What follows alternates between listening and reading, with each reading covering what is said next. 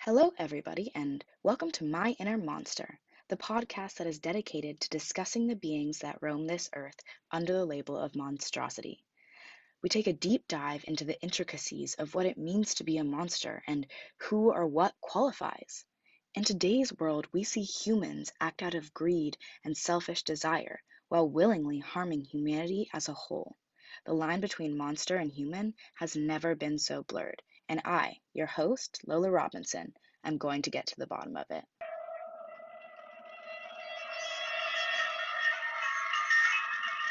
Today, we're going to be inviting tech executive Zach Bloomberg to discuss the invisible monster that has found its way into our homes and schools.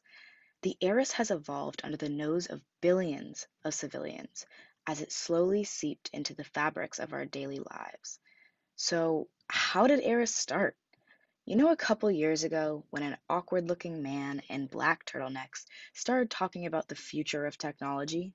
That's how. Of course, it's more complicated than that, but that's when technology began to take a turn into a more advanced field. Apple products were on the rise, and a culture of consumerism had taken an iron grip on the Western world.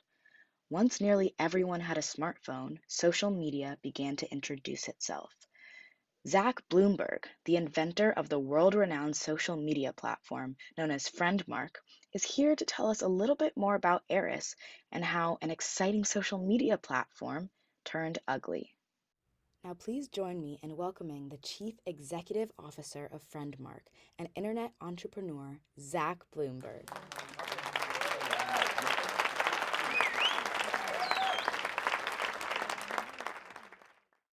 Hello, Lola. Thank you so much for having me on today. I'm so thankful to have this opportunity to talk a little bit about the misconceptions of Friendmark and the internet as a whole. Oh, of course, of course. But let's cut right to the chase. Back to when this all started. What did you have in mind when you first created Friendmark? When the internet was on the rise and people were first discovering the wonderful world of technology, I decided I wanted to create a space where people could share with friends and family. It all started with a fun idea based on creating an online community. I wanted to pioneer the use of social media. Okay. So, like many of us experienced, it just began as a fun space filled with family pictures and life updates. Exactly. I was thrilled when it began to take off and people understood the process behind my vision. People were sharing and updating their network of people, and the looming danger, it seemed unimaginable. Yeah, that is completely understandable. So, when did you see the usage of your platform really begin to shift? I noticed a shift as soon as people began to get comfortable with the platform. I was excited about the potential, and I guess I got overly eager. I never meant to breach the privacy of others, but it seemed like the apple in the Garden of Eden. Whoa, wait a minute. What do you mean by that? So, did you purposely manipulate the public through access to their shared information? No, of course not. I just got buried in my world of development, and it quickly spiraled out of control. I had the public's best interest in mind, and I guess it got muddled in the process. Friendmark was moving quickly, and it had so many different parts that were changing and growing. It felt out of control, and then all of a sudden I realized it was too late. I had millions of people's personal information at my fingertips. When other social media platforms began to gain popularity, I had to keep up. So, when you started to take advantage of other people's private information, you saw a shift in public response. I wonder, like many others, how you didn't see this outcome. As I said, I got overwhelmed by the pressure.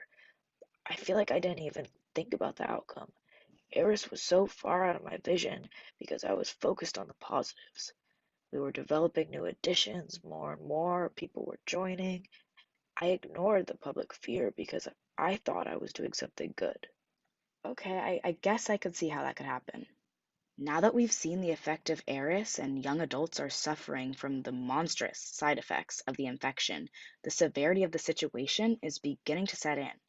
Mass numbers of teenagers have lost autonomy and no longer possess any individuality. There are waves of kids that cry for their iPad instead of their parents. Our lives no longer revolve around real life. We have either become infected or live in fear of falling victims to Airus. That being said, when did it first click that Airus was going to be a bigger problem? Honestly, it began with the parents. Teenagers weren't scared of sharing personal information on the internet, and parents had never dealt with this before because they didn't grow up with the internet, much less unlimited access to it. That's an interesting perspective, but it still doesn't explain how Airus was able to develop. Since this is technically your company, you'd think you know how this happened. Whoa, there's no need to raise your voice at me. Excuse me, but I actually don't believe I did. It honestly began with the parents. Teenagers were not scared of sharing personal information on the I'm sorry, internet. but you already said that. Are you all right? You look a little flushed. Would you like some like water or something?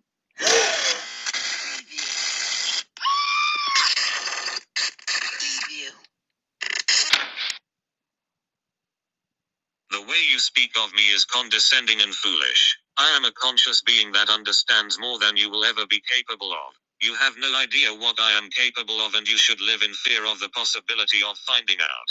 And Zachary, don't you dare act like you weren't a part of this. We made a deal, didn't we? Don't you remember? Would you like to tell the live audience, or shall I? I. You incompetent fool. You were the one that came to me on that humid summer day, when you had spent months inside your dingy dorm room falling short of being everything you wanted to be. What did I say?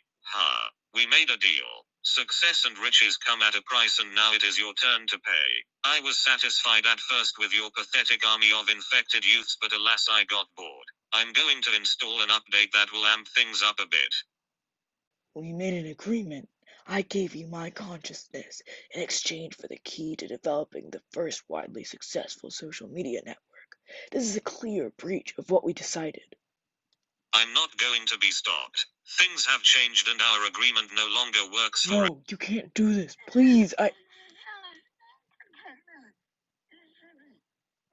No! I told you I couldn't be stopped. Your consciousness would never have been enough.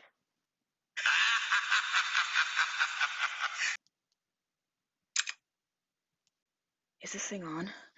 Okay, I have to be quick. Okay, so that was a clip from my last episode that got out of hand. Once I was able to escape, I found a place to hide, and I released this clip. Everyone needs to hear this before it's too late. We are all in danger. Please turn all your technology off and try and find a safe location to lay low. This is going to be my last communication with you. I'm so sorry.